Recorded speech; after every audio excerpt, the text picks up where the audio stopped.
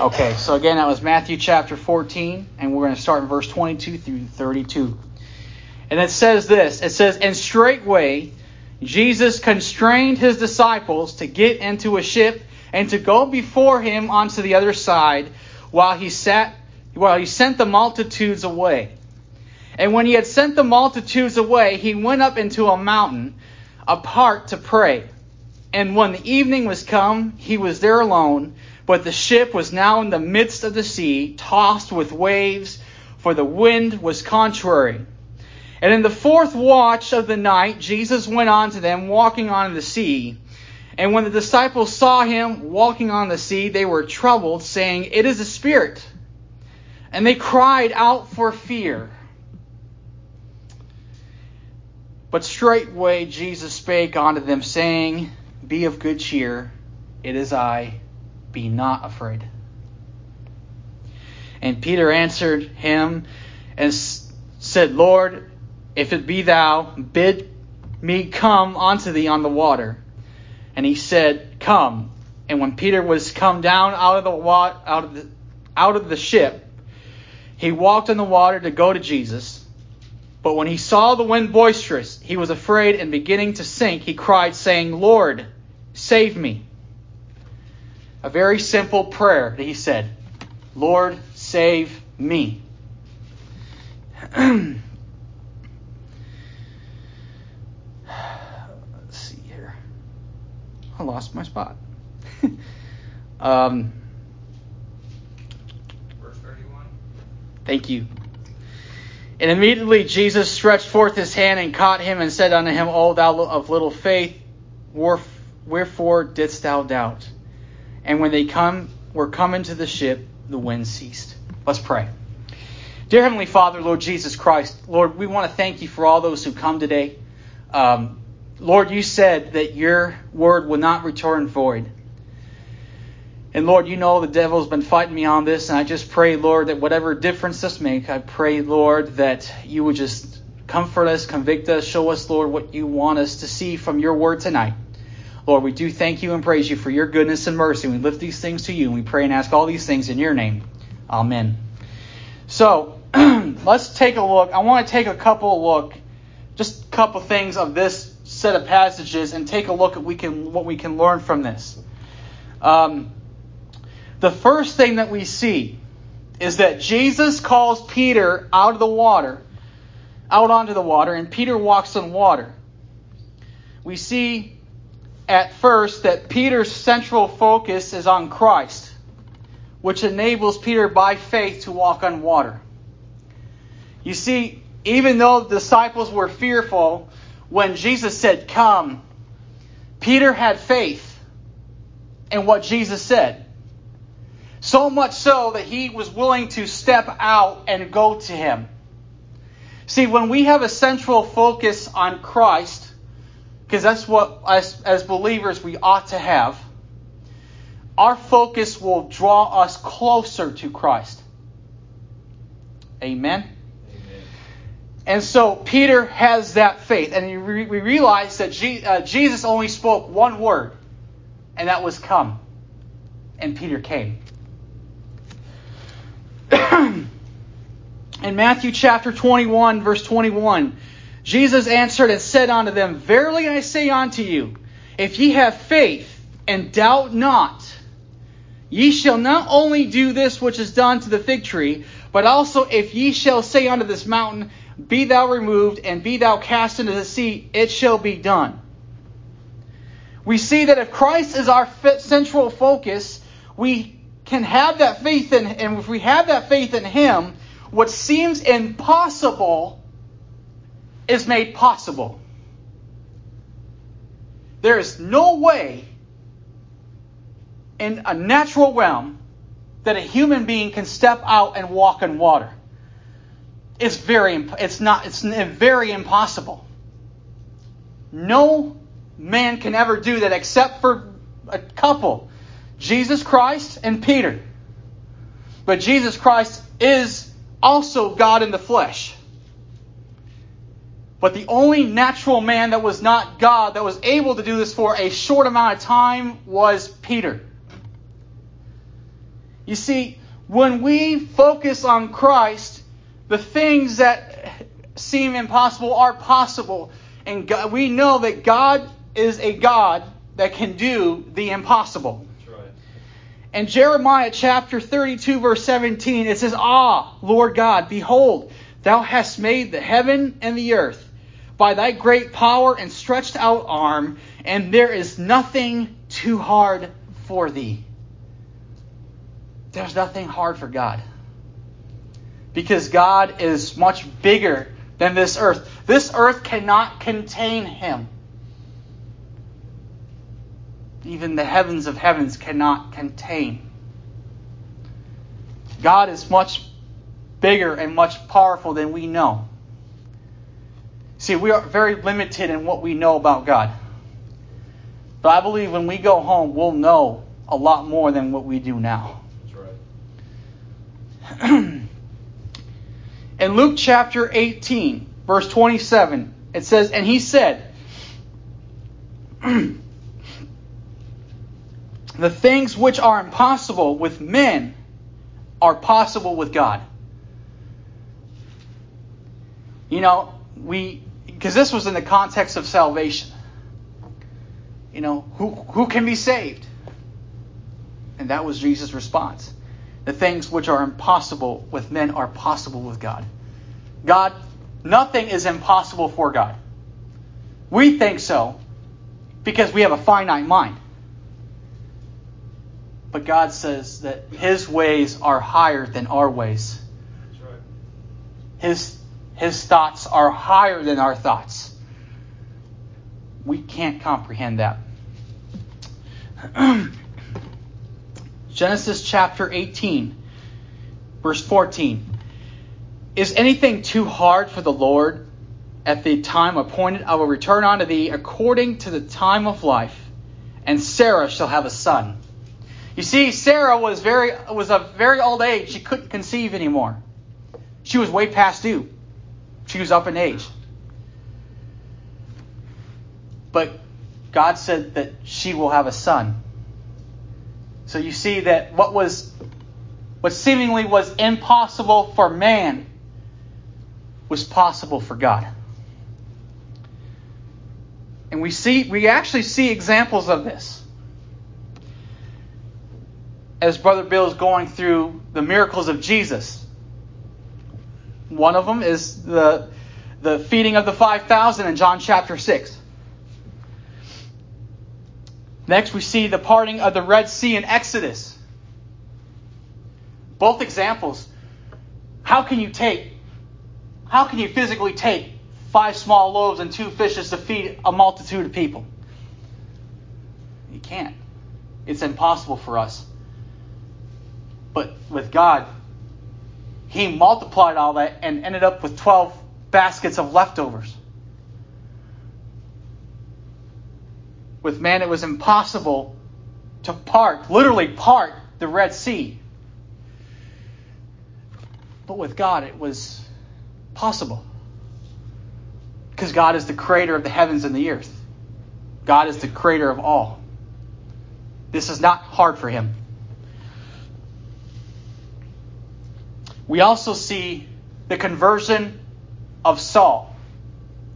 Saul was a Pharisee.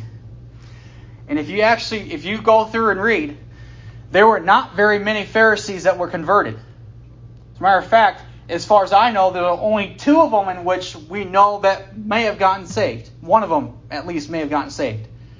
That was Nicodemus. Because he came to Jesus at night inquiring of him. But then you have Saul, another Pharisee, who was converted. The Pharisees were a religious group of people that were putting yokes under people, putting bondage and yokes under people for them to follow. Things that were not even in the law, they made up. A lot of the things they made up a whole bunch of laws and try to correlate it with the actual law for people to follow. For an example, you got the man that was healed on the Sabbath day. The Jews were furious at that man for carrying his bed and walk. But Jesus did not break the Sabbath. Because if you look in the law, we see that It's the Sabbath. The Sabbath correlates to servile work. And carrying your bed is not servile work. Servile work is you working for an employer. That's servile work. But Jesus did no wrong. So we see that we have examples of what seems impossible to being possible. In Exodus 14:21, in relation to the parting of the Red Sea, it says this: "And Moses stretched out his hand over the sea.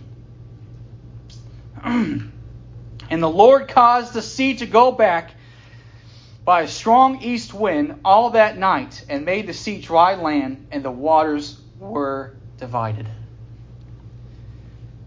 We can't comprehend that. As a matter of fact, God doesn't say to comprehend it. He says to believe in it. That's right. Do you believe that God can do the impossible? Amen. Because that He can. Amen. And everything that is written in this word is so that we may believe on the only begotten Son. That's right. If you're not saved today, today is the day of salvation. Tomorrow may be too late. Because eventually the time is going to come when all those who are lost, it will be too late. You know, if a person dies without Christ, they will go to a devil's hell. And the only time they will ever come out is when they will stand before the judgment seat of Christ, and then they're going into the lake of fire. And God says it's not His will for any to perish, but for all to come to repentance. Amen. Right. Seek the Lord while He can still be found. Don't delay. The second thing I want to take a look at is the fact that Peter took his eyes off Jesus. And he focuses on the circumstance, i.e. the boisterous wind. When we take our eyes off Jesus and begin to focus on our circumstances, like Peter, we will begin to sink. Now, we know that there's a lot going on in today's world. We've got COVID. We got all this talk of vaccine mandates and all that stuff. I won't get into too much into that. But we see there's a lot going on in today's world. We see that we have a situation in Afghanistan. We have a situation with our economy. We even have situations in our own lives. And we take a look at that and say, it's overwhelming. Well, it is. It is overwhelming. And while I would agree that we all need to be made aware of the things that we're going through, we have to be mindful to not let crazy events and trials and tribulations distract us and draw attention away from Christ. Because what we see here and what's going on is the devil is taking a crisis and trying to divide the body of Christ. You have the whole vaccine deal. People are saying, no, you shouldn't take it. You should take it. And it's creating strife everywhere. It's even creating strife within the body of Christ, and it shouldn't be happening. We're in Christ. When we are in Christ, we are made free. Where the Spirit of the Lord is, there is liberty. And if we have liberty, then there is no need for strife.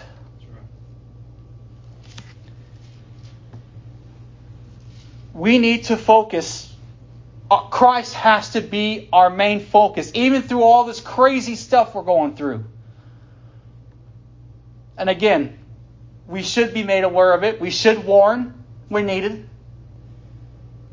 But we can't be fixated on it. Because when we're fixated on our circumstances, it will drive you crazy. It will drive you mad. And what are we really saying when we are focusing on our circumstances rather than Christ? What are we saying? Because the moment that we take our eyes off of Christ, we doubt. And we'll get to that in a few. Now, I want you to consider the apostles. They had it worse than we do. They were beaten. They were flogged. They were brought before magistrates and the Pharisees saying, you can't preach in the name of Jesus. You can't preach that here. We haven't gotten there yet. But the apostles were living in a day where they were persecuted for the faith. And yet you see that they rejoiced and were counted, and they felt worthy to suffer for his name. Why? Because their central focus was not on what they were going through, it was on Christ. Paul also went through a lot. He was shipwrecked. He was stoned. He was imprisoned. He was stoned. In Acts chapter 16, verses 18 through 31, it says this, And this did she many days, but Paul, being grieved, turned and said to the Spirit, I command thee in the name of Jesus Christ to come out of her. And he came out the same hour, and when her master saw that the hope of their gains was gone. Think about that. What's the hope of their gains? It's money. You see, the love of money is the root of all evil. Amen. And we're going to see that here in just a sec. They caught Paul and Silas and drew them into the marketplace and unto the rulers, and brought them to the magistrates, saying, These men, being Jews, do exceedingly trouble our city, and teach customs which are not lawful for us to receive, neither to observe, being Romans. And the multitude rose up together against him, and the magistrates rent off their clothes and commanded to beat them. And when they had laid many stripes upon them, they cast them into prison, charging the jailer to keep them safely, who having received such a charge, thrust them into the inner prison, and made their feet fast in the stocks. And at midnight, Paul and Silas prayed and sang praises unto God, and the prisoners heard them. That's a very troubling circumstance, ain't it? Having to be jailed, threatened to be beaten because of what you believe. But you notice that Paul and Silas, they didn't say, oh, woe is me. You know what they did? They prayed and sang praises to God because their focus was on Christ. Amen? And that's the point.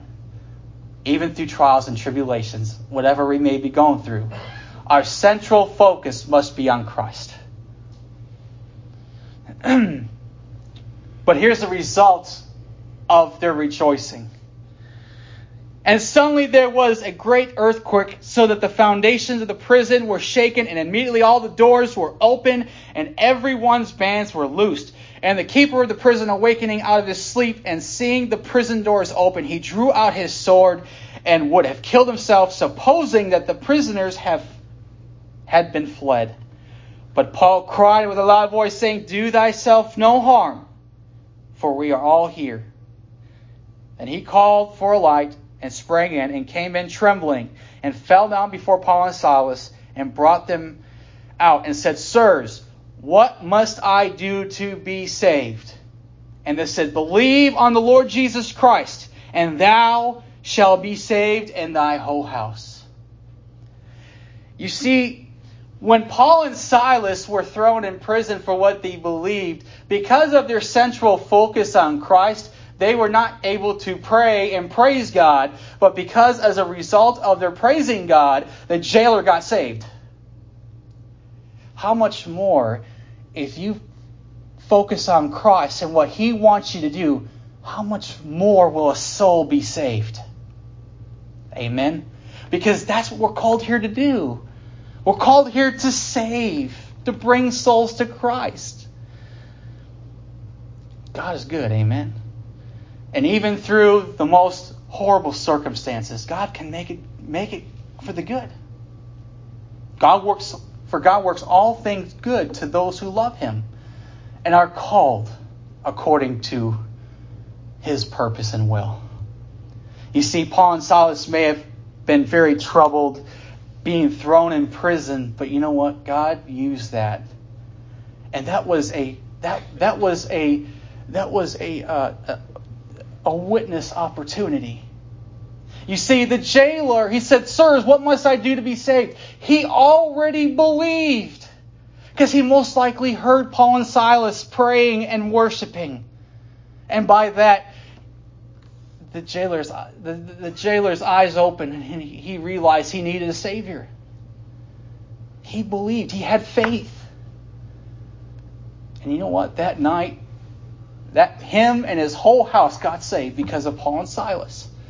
Do you know why? Because the central focus of them was on Jesus Christ. Amen. in Acts chapter 27, 18 through 25.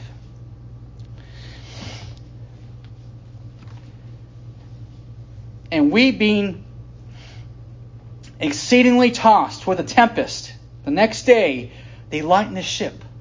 And the third day we cast out with our own hands the tacklings of the ship. And when neither sun nor stars and many days appeared, and no small tempest lay on us, all hope that we should be saved was then taken away.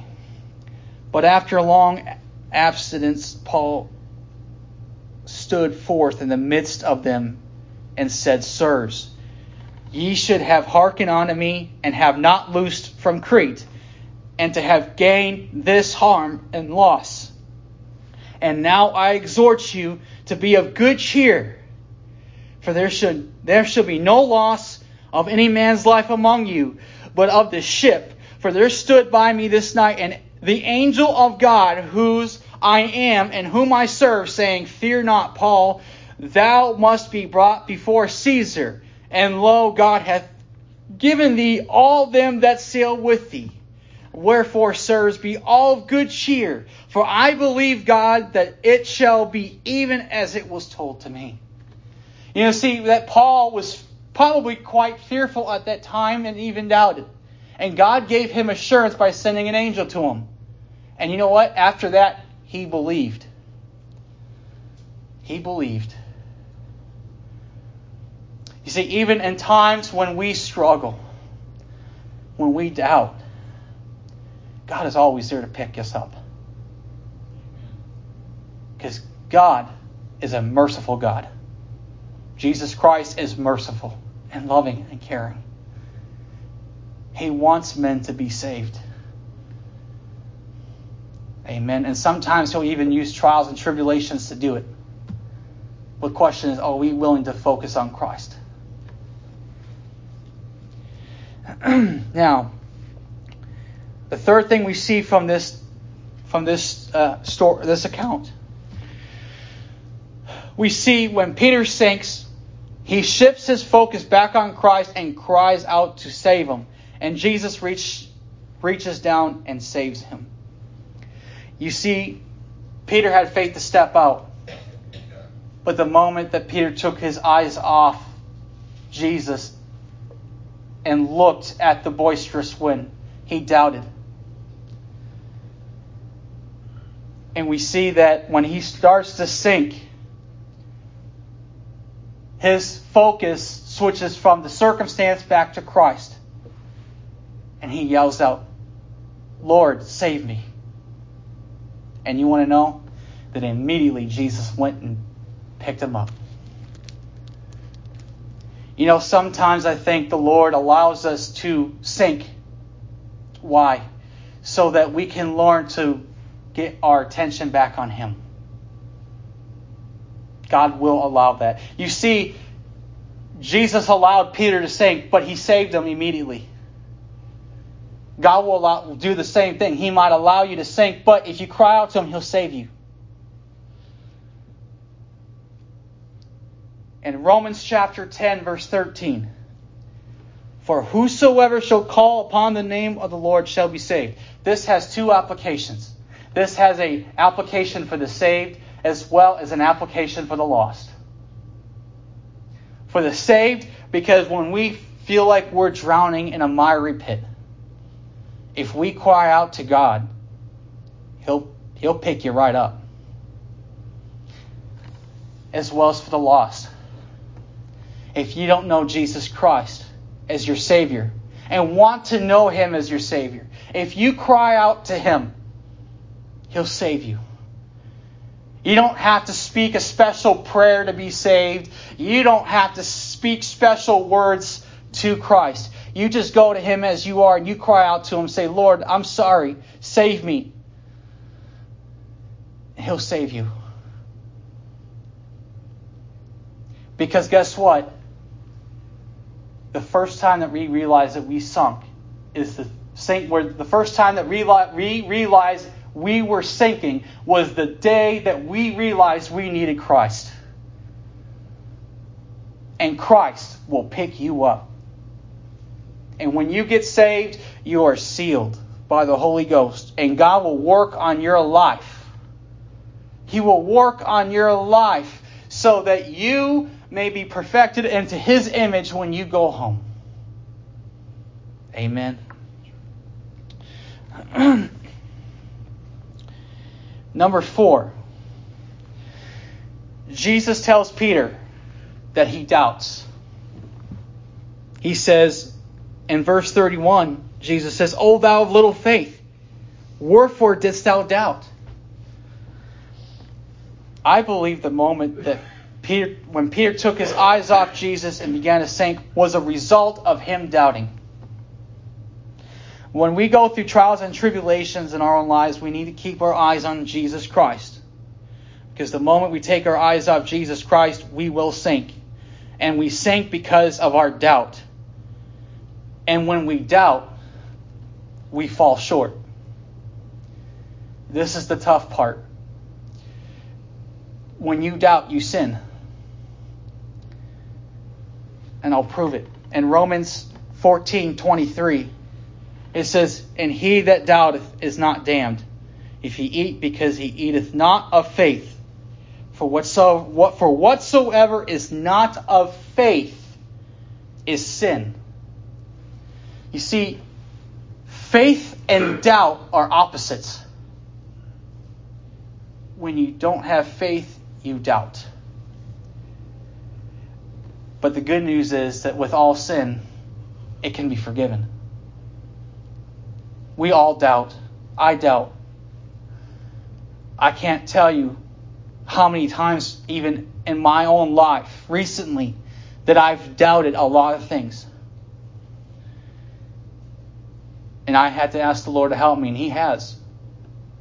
But with that, I also had to repent for doubting Him. Amen. Without faith, it is impossible to please Him. Without faith. Now I want to get into some scriptures. Philippians 3:13. Brethren, I count not myself to have apprehended, but this one thing. I do, forgetting those things which are behind, and reaching forth unto those things which are before. You see, we don't just keep our eyes on Christ, but we press forward towards the mark. You know, we have something great to look forward to. See, our trials and tribulations and sufferings are but for a moment. But they cannot be compared to the glory that is in heaven. Be of good cheer. The Lord Jesus Christ loves you. In Luke chapter 9, verses 59 to 62, it says, And he said unto another, Follow me. But he said, Lord, suffer me first to go and bury my father. Jesus said unto him, Let the dead bury their dead. But go thou and preach the kingdom of God. And another said, Lord, I will follow thee, but let me first go bid them farewell, which are at home at my house. And Jesus said unto him, No man having put his hand to the plow and looking back is fit for the kingdom of God. Consider Lot's wife. When Lot and his family had to leave because God was going to wipe Sodom off the Sodom and Gomorrah and 2 other cities off on the face of the earth, what did Lot's wife do? She looked back. And because she looked back, she got turned into a pillar of salt. You see, we have to look and move forward. When you backslid, what happens? You go back. And we're not to go back, we're to go forward. Pressing towards the mark of a high calling in Christ Jesus. Amen. Because that's where it's supposed to be at. And that shows us that Christ is forward, and that's where we ought to be looking. Sometimes we look back at the cross when we need to, but we look forward. And the good news is the cross is level. The ground at the cross is level. Anybody can come to Christ and get saved. Proverbs chapter 3, verse 5 through 6. Trust in the Lord with all thine heart, and lean not unto thine own understanding. In all thy ways acknowledge him, and he shall direct thy paths. Proverbs chapter 16, verse 3. Commit thy works unto the Lord, and thy thoughts shall be established. You see that it doesn't just say commit thy some works to the Lord. It says commit thy works. And I believe it's talking about all thy works. Commit your works to God, and he'll direct your path. Psalm 55, verse 22. Cast thy burden upon the Lord, and he shall sustain thee. He shall never suffer the righteous to be moved. In Psalm 37, verses 4 through 5, it says, Delight thyself also in the Lord, and he shall give thee the desires of thine heart. Commit thy way unto the Lord. Trust also in him, and he shall bring it to pass. And Psalm 62, verses 5 through 8. My soul, wait thou only upon God, for my expectation is from him. Expectation is from him. That means all of our expectations is from him. It doesn't just say him in the world. It says him. That means all of our expectations is from him. Amen. He only is my rock and my salvation. You see, we see in communism and socialism, government would like to be your big brother and try to provide you these things. But you know very well they won't do that. They're not going to provide the government's not going to provide your salvation. It says that he only, meaning God only is our rock and salvation. He is my defense. I shall not be moved. In God is my salvation and my glory, the rock of my strength.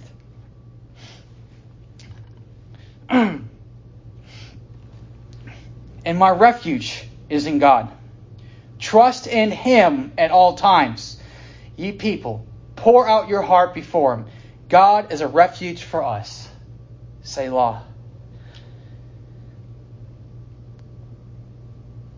3 more verses and we'll close. Matthew chapter 6, verses 33 to 34. And I think this is a pretty well-known verse.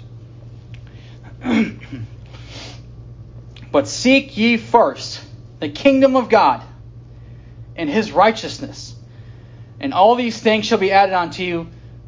Take therefore no thought for the morrow shall take thought for the things of itself. Sufficient unto the day is the evil thereof. Philippians chapter 4, verses 6 through 7. Be careful for nothing, but in everything by prayer and supplication with thanksgiving, let your requests be made known unto God. And the peace of God, which passeth all understanding, shall keep your hearts and minds through Jesus Christ. Our thoughts and our minds through Jesus Christ. Through Christ Jesus. Last verse and we'll close. 1 Corinthians chapter 7, verse 35, it says, And this I speak for your own profit, not that I may cast a snare upon you, but for that which is comely, and that ye may attend upon the Lord without distraction. You see, I know that there are some things I probably said that was very hard to hear. But I would be doing everyone a disservice if I didn't preach the Word of God as I do. I would be doing a disservice if I didn't speak what I spoke tonight. But I want to encourage you. I want to end it on with a good note. No matter what you're going through, trust the Lord. When you find yourself seeing other things and not focusing on Christ, come back and focus on Christ. The things around us is a distraction. The devil wants you distracted. The devil fought me over this message because he does not want me preaching to people that they need to focus on Christ. We have to focus on Christ. Because if we don't, we will sink. But if we sink, we can always turn back and look our eyes onto Christ and cry out to save us. And He will. God always keeps His promises. He will never fail you. He will never let you down. I will tell you that if God lied even on one promise in this book, why do we have this for? We can just toss it away, go out into the world, do whatever we want. But God will always hold to His promises. And I'm going to tell you, God loves each and every one of you so very much. He proved that over 2,000 years ago when He died on that cross, when He took your punishment and paid it in full. And Jesus said, "It is done." Amen. God is gracious. Jesus Christ is gracious. He is loving and He's caring. Amen. Let's go to the Lord in prayer, and then Brother Bill will have you come up afterwards.